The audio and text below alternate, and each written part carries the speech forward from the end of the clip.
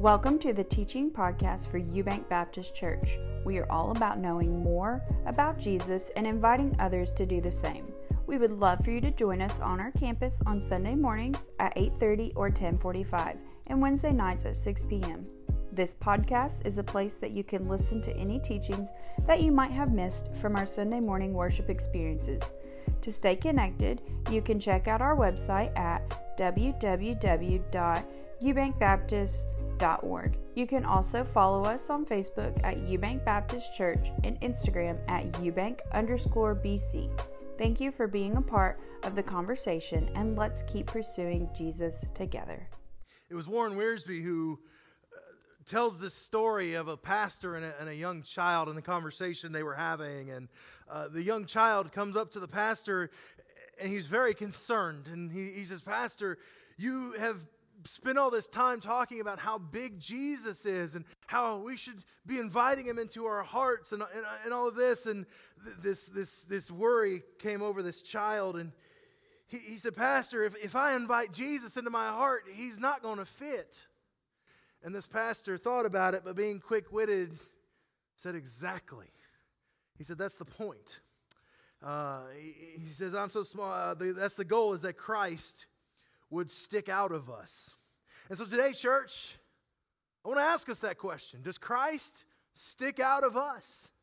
As we come, and I've loved going through Philippians. I love this book, and I've enjoyed our time together as we've been walking through the book of Philippians. And as we come to the text this morning, we must be reminded of where we are coming from. And remember, it's a continuation of Paul's statements. We have such a disservice in the churches today that we take our sermons 6 to 10 verses at a time instead of where they would have been read entirely in one sitting. And so we come to this point, and remember, it was challenging. Paul was challenging to not look to our own interests, but to consider others as greater than ourselves. He was considering the divine nature of Christ, and although he was God, did not consider being equivalent to God something to be grasped. And so he humbled himself to the point of death, even death on the cross. But that's not where it ended, we know, because he defeated death. He took that sting of death. He rose from the grave. And we come to this phrase, and Paul's going to use this phrase, "therefore," which means I'm continuing what I'm saying. But he's going to continue on. And I think what it shows us is, if I could summarize Paul's mission or philosophy thus far in this book, it would be something similar to this. If we know the identity, if we know Christ, if we know his activity, if we know what he's done, we will declare his supremacy. If we know who Christ is, if we know all that he's done, we have no choice but to declare his supremacy. Church, I would ask you, if you have a copy of God's Word this morning, would you just draw your sword with me? Would you go to Philippians chapter 2? We are in a battle this morning. We've got weather. We've got a whole bunch of things against us, and we need the sword of the Word this morning. Philippians chapter 2, and we're going to begin in verse 12. Philippians chapter 2, verse 12. I'd ask, if you have found it and you are able to this morning, would you stand with me as we read God's Word together? Philippians chapter 2, verse 12. God's word says, "Therefore, my beloved, as you have always obeyed, so now, not only as in my presence, but much more in my absence, work out your own salvation with fear and trembling, for it is God who works in you, both to do will and to work for his good pleasure. Do all things without grumbling or disputing, that you may be blameless and innocent, children of God without blemish, in the midst of a crooked and twisted generation, among whom you shine as lights in the world, holding fast to the word of life, so that in the day of Christ I may be proud that I did not run in vain or labor in vain, even if I am to be poured out as a drink offering upon the sacrificial offering of your faith. I am glad and rejoice with you all. Likewise, you should also be glad and rejoice with me." Pray with me. Father God, I thank you for this morning. Lord, I thank you, Father, for this text. And God, I pray that you would challenge us this morning. Does Jesus stick out of us? Lord, take me, hide me behind the cross. Lord, today has nothing to do with me. And God, I pray that, Father, even right now, God, you are working in the hearts of us this morning. Lord, would you be with us? Would you guide and direct us? And would you challenge us, Lord, as we stand before the cross today, that God, we might experience transformation. Lord, even if we've come in, Lord, we come in with burdens, we come in with all these things. God, today, would we lay them at the feet of the cross? Would you just speak to us this morning? Father, we love you and we thank you. We pray all these things in your Son, Jesus' name. Amen. Amen. You may be seated.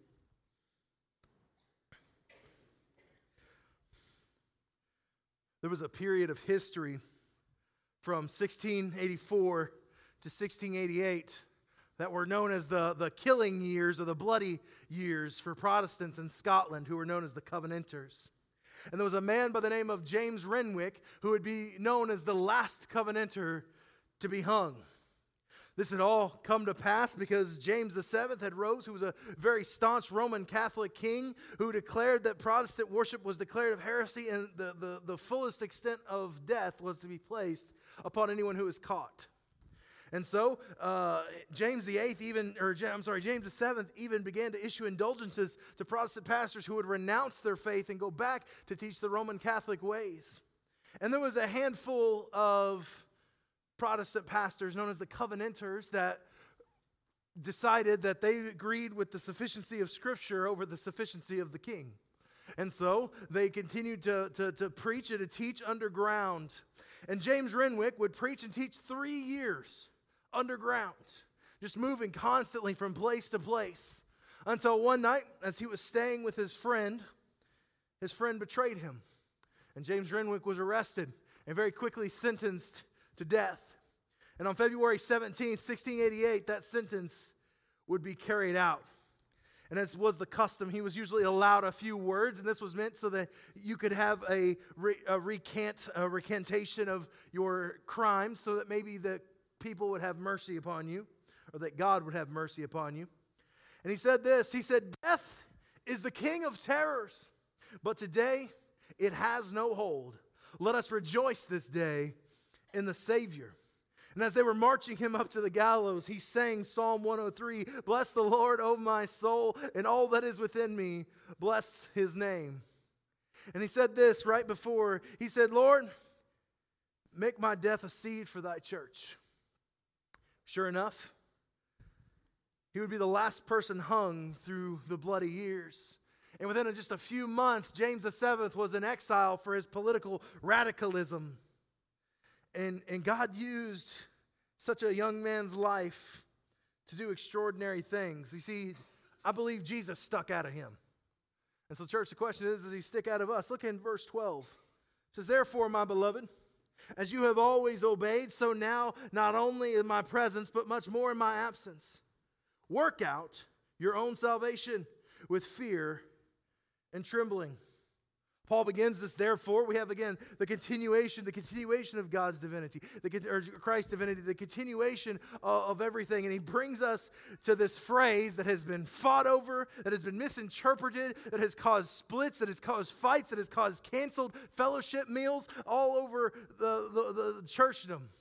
And he says this, he says, "Work out your own salvation." Now, I felt it. We're Baptists in here, so everybody just tensed up as soon as I said that, because we have that word work. We don't like that word, work. And permit me here, because the phrase in Greek is the phrase katego azo. And what it means is it is a second person plural present imperative. Now, I know I lost everybody in here except Nancy. And that's okay. It is a second person plural, which, let me translate this into Kentuckian for you. Y'all work out your salvation. It is a plural. The key of this phrase is not to lead one to the isolation of oneself, but the key of this phrase in the context is to drive people to the divine one, to the Savior, to the Christ. You in Christ, work it out. You see, the problem is we attribute this and we try to say it's a selfish thing. It's for ourselves, but that's not it. It is a command for us to drive straight to Christ. It is not in isolation. Given in context, the God of the universe, the one who took the sting of death, the winner of all that, is working out the salvation together with us. And then we have this continuation of the fact that it's continuing. It's continuing on today. It's a present tense. It didn't end. It didn't move. It's continuing to work. We call that sanctification. in the church. It's the process of growing near and growing each and every single day. But he says this. He says, work it out in an imperative. And this is a command. You see, it's not just an option. Paul's not giving these people an option. He's saying, y'all need to work it out. Y'all need to just work it out. Work it out with fear and with trembling. And we have a problem with that. But this text isn't meant to drive us to our own works. This text is meant to drive us to the Savior alone. You and him work it out together. That's the way the gospel is. Christ died on the cross. He offered the gift of salvation. But we have to accept him as Lord, don't we? He says, work it out with fear and trembling. The first thing I want us to grab out of this morning is if we're going to let Jesus stick out of our lives, we have to work at it. We've got to work at it. And this is a present command. It means a lot of work. It means a continual work. How many of you are going to get married? And as soon as you get married, say, all right, honey, man, that was a great wedding. I'll see you in 75 years when I die. Or students, your boyfriend, girlfriend, whatever, doesn't text you for 2 months. You're probably not in that relationship anymore. Just going to be honest. Paul states that we should work it out with fear and trembling, with reverence and with trembling. And what I love about this passage of Scripture is you come up to this, and as you see everything, is Paul's commands in this. You see, so often we have this fear and trembling part, this reverence, this fear of God. And I know so often if you're like me, well, hold on, Pastor. Matthew 7:1, judge not. Oh, that's the end of the verse for most people. There's nothing else in that. The rest of that, there's nothing else. It ends at 2 words. It says, judge not that you will be judged. For with the judgment you pronounce that you will be judged. With the measure you use will be measured to you. But only God can judge me. That's right. In that Greek context of that justice, there is one just that is God. He is the one who can pass judgment on you. That should terrify us. Because that judgment is something that apart from the blood of Christ, we cannot win. We cannot. Because apart from the righteous salvation through Jesus, we've already been judged guilty. And we must work it out together. You and Jesus must work it out together. But what I love is if you've been around camp, if you've been around students, if you've been around people, when they get on fire for Jesus, something happens. And they begin to stand out. You see, when you begin to work it out, you begin to stand out together. Look what happens in verse 14. There's this command. He says, do all things without grumbling or disputing, that you may be blameless and innocent children of God without blemish in the midst of a crooked and twisted generation, among whom you shine as lights in the world. He says, do all things without grumbling or disputing. Now listen, I'm going to step on some toes. I didn't do this first service because I'm scared of first service. I'm just kidding. I think sometimes some of the churches I've served in, some of the churches I've been in, they're known more in their community for their arguments than they are for their love.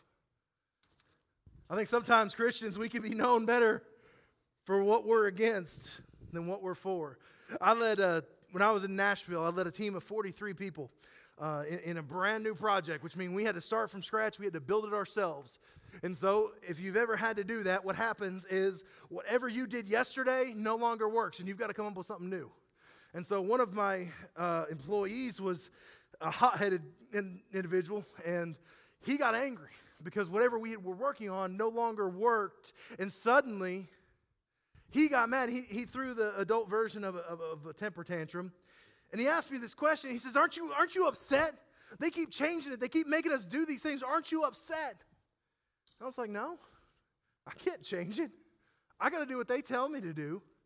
And I just tell you guys what they tell me that I have to tell you to do. But I realized something. You see, for this young man, his life began and ended with this job. Everything he was invested in this job. And for me, that wasn't it. Mine was Jesus. I rose and I fell with Jesus. He says we begin to stand out when things change in us. We begin to stick out like a sore thumb.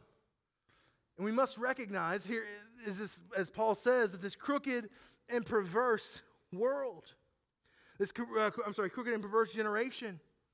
You see, we try to think this is something new. Nope.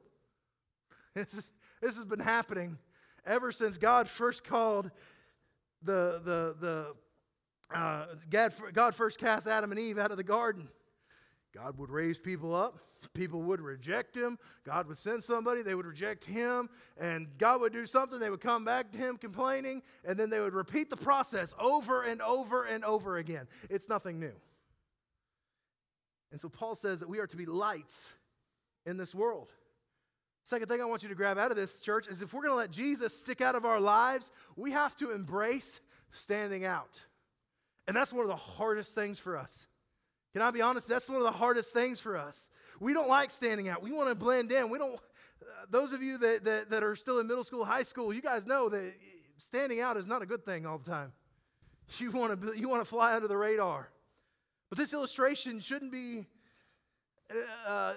too offsetting for us. But Matthew 5, Jesus is preaching the Sermon on the Mount, and he's encouraging these people, which, by the way, what I love about the Sermon on the Mount is the context of the Sermon on the Mount, because these people are listening to Jesus. This is the first time Jesus is speaking to these people, and they have heard nothing but how terrible they were, how they will never inherit the kingdom of earth, how they're not as good as the Pharisees. They were put down. They had all these things. They were never going to, and there's nothing. And suddenly Jesus begins speaking and saying, "Blessed." Oh, that was mind-blowing. But that's an extra point. He says this in Matthew 5. He says, "You are the light of the world, a city that is set up on a hill that cannot be hidden. Nor do people light a lamp and put it under a basket, but on a stand so that it gives light to others in the house. In the same way, let your light shine before others so that you may see your good works and give glory to your Father who is in heaven." You see, here's the thing. People notice light in darkness. It's kind of hard. If you've ever not had the opportunity, go to Mammoth Cave. What they'll do is during that tour, they will take you into the deepest part of the cave, the innermost caverns, and they will shut off all the lights. And it is dark. Like you can't see your hand. It is like oppressive. You kind of feel that just kind of pressuring on you. It's like this immense of darkness that just kind of crushes your body. And it's supposed to make you just kind of reflect on the true nature of darkness. Unless you're on a tour like I was, where somebody pulls out their phone to check a text message or whatever it is, and suddenly that is the brightest thing in the universe. And everybody in this dark cavern suddenly is drawn to this device. But you see, church, this is us. We are in a dark world. And we are called to be the light of that world. Nobody sets the light and puts it on a lampstand, puts a basket over it. In fact, actually, I say nobody does, but unfortunately, many churches have decided that instead of bringing the light into the world, we should bar the church up against the world. Man, we take that basket, we slam that thing over the light. We don't want them to get in. We're happy with our light. We don't want anybody else to get it. Oh, ain't no darkness getting in here. But you see, the problem with that is that no light's getting out either. The problem with trying to bar ourselves against the people of the world is that if we're not going to them, society sure ain't. See, gone are the days where the church is the center point of the community. We have far too many things that are fighting and vying for attention. We have far too many things that are vying for priority. We have far too many things that are vying for their communication. And too many places are saying, if you're a sinner, we don't want you here. And you know what? I might step on some toes and I don't care. Eubank, I am glad that we are a place full of sinners that are saved by grace. Amen? If that makes you upset, I'm sorry, we're moving on. But we are a place of sinners that have been saved by grace. We should not be in hiding. Hiding has got us to the point we're in now. Hiding has got us to the point where sin has become so more accepted than anything else. Now, we shouldn't be like some of the people who are more known for their hatred than they are the gospel. I'm sure you know exactly who I'm talking about. But we have to be sent on mission. Every single week I tell you guys, you are sent. There's a purpose behind that. You see, the Great Commission doesn't leave us in this building. So often our church begins and ends from 10:30 to 10:30 to noon. That's just not how it is. Church lasts us the entire week. And we go, we worship, we're in the midst of things. We are sent on mission.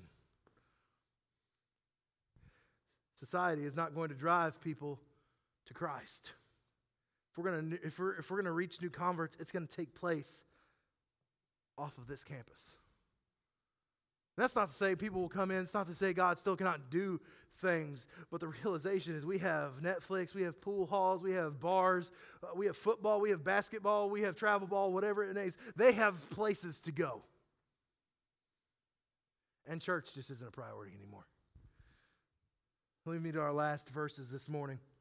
Verse 16, he says, holding fast to the word of life, so that the day of Christ I may be proud, that I did not run in vain or labor in vain, even if I am to be poured out as a drink offering upon the sacrificial offering of your faith. I am glad and rejoice with all of you. Likewise, you should also be glad and rejoice with me. He says, hold fast to the word of life. Hold fast to the word of life. I told us to draw our swords this morning. We have the sword with us. We should carry it with us. We should hide it in our hearts. Because listen, things happen. If we begin, hold fast to the word of life. If you want to find the church become more irrelevant than it already is, let them leave the word of God. Let them abandon it. Man, you'll watch them lose it faster than Usain Bolt running 5 meters. It'll be so fast. Because we'll lose our footing. If we lose our foundation, if we lose our foundation, we lose our footing. Paul challenges them to hold fast, that I am proud that I did not labor in vain. You know, the awesome part of my ministry, this August, I'll be celebrating 15 years in vocational ministry. And over that time, I have poured into students. I have loved on students. I have loved on adults. I have loved on people. I have poured into sweat, tears, blood, whatever. I have poured into them. And some of them, it's awesome because, you know, I get to see them. Some of them join the Army. Some of them have joined the Navy. Some of them are now serving in ministry. There's youth pastors. They're worship leaders. Some of them became nurses. Some of them got married. Some of them have kids. I had the joy yesterday of traveling for one of my old students' weddings. She got married yesterday, and it's just so exciting that, she was so excited to see me that there was like 100 people in between me and her. She saw me, and she pushed all of those people out of the way to come give me a hug. That was so exciting. But I've also seen those who have been to prison, who are still in prison, who have given their lives to drugs, who have squandered everything, who still miss the entire point of Jesus. Listen, I understand Paul. Paul's saying, hold fast. Hold fast to what the word of life teaches us. Because can I tell you, if we don't, we lose that foundation. We lose that footing. And before you know it, you will find yourself in a place that you don't want to be, paying a price that's far higher than you expected it to be. Charles Spurgeon says it this way. He says, if he might be poured out as a drink offering on their behalf or offered up as a whole burnt offering in the service of the Savior, he would be glad. He could not bear to have lived in vain, but to spend his life for the glory of his Lord would have ever been a joy to him. Is that our joy? You know, we're talking about reclaiming joy. We're talking about this concept of joy in our study through Philippians. What does our joy entail? Does it enjoy serving the Lord, or does it enjoy watching people fail? Some people love to watch people fail. And if you think about it this way, Christ is not supposed to fit. You know, we often say, I want to invite Christ in my heart. I want to do that, and that's great. I'm glad we have that analogy, but the realization comes is that Christ doesn't just want our heart. He wants our whole life. Because what happens is if you've ever done this, if you've ever went to go pour you some tea, some coffee, some milk, and you got a little distracted and you wasn't paying attention, what happens? It begins to overflow. It begins to pour down the sides of it. What happens to the liquid, it's a physiological miracle, because as you're filling it, the negative space that is in the cup is forcing that air completely out of the cup, but that air is continuing to push down. And what happens is once it fills up, that air continues to push down, and it begins to pour over the sides. A little science for you. But Jesus cannot fit in your life. He shouldn't. He will overflow into all areas. Jesus couldn't fit in your heart. I'm sorry. Jesus begins to overflow into your life. He begins to overflow things. And that's what I mean. If you watch a kid that is so excited and so on fire for Jesus, what happens is they begin to change. Man, they're so excited. If you've ever been around an adult who has given their life to Jesus, things begin to change. And watch this. Just as in 1 Thessalonians 3, he says, now may our God and Father himself and the Lord Jesus Christ direct the way to you, and may the Lord make you increase or abound or overflow in love for one another and for all we do for you, so that he may establish your hearts blameless in holiness before our God and Father at the coming of our Lord Jesus Christ with all of his saints. Jesus overflows out of us. And that's the last thing I want you to see this morning. If we are going to let Jesus stick out of our lives, we have to pour out his excess to others. We have to pour out his excess to others. J.C. Ryle says it this way. He says, the Lord Jesus is just the Savior that the suffering and the sorrowful need. He knows well what we mean, and when we tell him in prayer our troubles, he can sympathize with us. And when we cry to him under cruel persecution, let us keep nothing back from him. Let us make him our bosom friend. Let us pour our hearts before him, for he has great experience of affliction. And watch this. Paul says, if all this happens, if I have to pour out all of this, if I have to give it all, he uses this for it. He says, I will rejoice. I will be glad and rejoice. And then he challenges, likewise, you should also be glad and rejoice. Paul ends this with a note of rejoicing. In church, there is great reason to rejoice. We have wondrous reasons to rejoice. Paul calls us to work out our salvation. We've got to work at it. It's a continuation. It continues moving. We are to continue working at it. It's not just that we pray a prayer and suddenly our lives are magical. Because if you ask a new Christian, that's oftentimes when they're under the most persecution. They're being told that what they did wasn't real. They're being told that it didn't work. They're being told all these things. But God is continuing to work out. And then when you begin to work it out, what happens is you begin to stand out. Things begin to work and change in your life, and you begin to stand out. People begin to ask you a question. Man, what happened to so-and-so? I need that.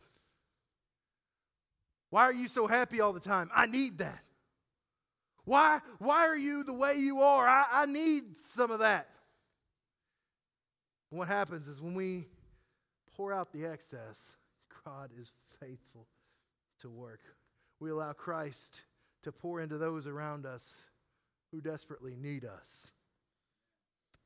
See, church, it's not about how many people we can fit in the sanctuary on a Sunday morning. Listen, that's not our eternal impact. Hear me hear me very carefully when I say this. Our eternal impact is determined on how faithful we are each and every single day to reach people for Jesus. Our eternal impact isn't about how many people come in here, some happy, some sad, some angry, to fit in this sanctuary. But how many people are we sharing the gospel with? How many people are we investing in? How many people are we allowing Christ to, are we pouring out that excess? Are we pouring those things out? And letting God radically transform them, because as I said last week, church, the world is coming. The people that need Jesus are going to come. They're going to look different. They're going to sound different. They're going to smell different. And that's okay. We love them like Jesus did. And we share with them the radical truth that despite their sin, despite their ugliness, despite everything that's going on in their lives, God loved them enough to send his son Jesus to die on the cross, to hang there, to lay in the tomb, to raise again on the third day, and to offer them the free gift of salvation if they would sacrifice themselves, if they would say, Lord, here's my life, you take it. That's why we're here.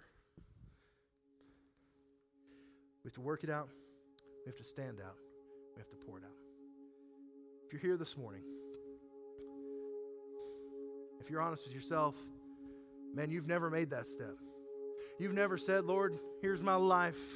You've never made Jesus the Savior of your life. Here in a moment, we're going to have what's called a time of invitation, and there's nothing special in this time, but it's an opportunity that we want to provide for you to respond to however God has moved this morning. If you'd be here and you'd be honest and you'd be saying that, you're a sinner, you believe that Christ died for your sins and you confess Him as Lord, this is the time for you. Pastor Aaron will be up front and I'll be up front. We'd love to talk to you about it. Or maybe you're here, you've been a Christian for several years. But if you're honest with yourself, you're just not where you need to be. And you would say, Lord, I got to come rededicate. I've got to come back to you. I've got to recorrect my path. This time's for you. If you're here this morning and you just be honest and you say, man, I think God's doing something in my life. I don't know what it is. I think it might be missions. I think it might be ministry. I don't know what it is. And you'd be honest and you just say, Lord, what does it look like for me? This time's for you. If you're here and you're saying, man, I've been looking for a church that is going to be stagnant, that's not going to go anywhere, it's really going to blend in, not really love on me, it ain't here. But if you're looking for a church that's interested in loving on their community, that's loving on you, we'd love to have you. During this time of invitation, whatever God has been speaking to you about, whether maybe it's baptism, whatever God has been working in your heart, whatever God's been doing in your life, we want to know about it. We'd love to hear it. This altar will be open. There's a now cushion down there so you don't hurt your knees as bad. My prayer is that your burdens, those people that you say that we're going to pray for, my prayer is that this altar will be full of people that are praying for them. Whatever, maybe it's you, maybe you've got something going on in your life, you would be just at this altar laying it out for the Lord. During this time of invitation, it's not just for us to stand and look at the singers while they come up here and sing. It's a time for us to respond to how God is moving in our lives. And we should be faithful to admit God's doing something in each and every single one of us. Students, those of you that went to camp, God moved y'all that week. My prayer is, gosh, I want some of y'all to show these people how it's done. You showed me how it was done. Father God, I thank you for today. Lord, God, this morning, would you be with us? Would you challenge us? Would you guide and direct us? Father, during this time of invitation, God, would you take us outside of our comfort zone? Lord, will you be faithful to come and pray for those that we know that God needs you? Lord, would we be willing to say, God, here I am. Lord, what will you do with my life? God, would we be willing to say, Lord, I need to come to you. Father, I need you as Savior. Lord, during this time of invitation, God, we have so many things that we can pray for, we could do. And Lord, I just pray that God, ultimately, let us respond to you this morning, whatever it may be. God, let us be faithful to hear, God, how you are moving. Father, I pray that during this time of invitation, Lord, you would unite us as a church. That, God, we would desperately and earnestly seek to see you move. God, I pray so selfishly. Lord, would you just begin revival this month? God, would you just begin with Pastor Aaron and I? Would you just begin to work in our hearts to revive us? Lord, would you begin to work in the rest of our staff here at Eubank? Would you begin to revive us? God, would you just move in a way that we can look back and we say nothing of us, but all of you. Father, when we go into our time of invitation, God, I pray that you would speak. We would listen. We love you and we thank you. We pray all these things in your Son, Jesus' name. Amen.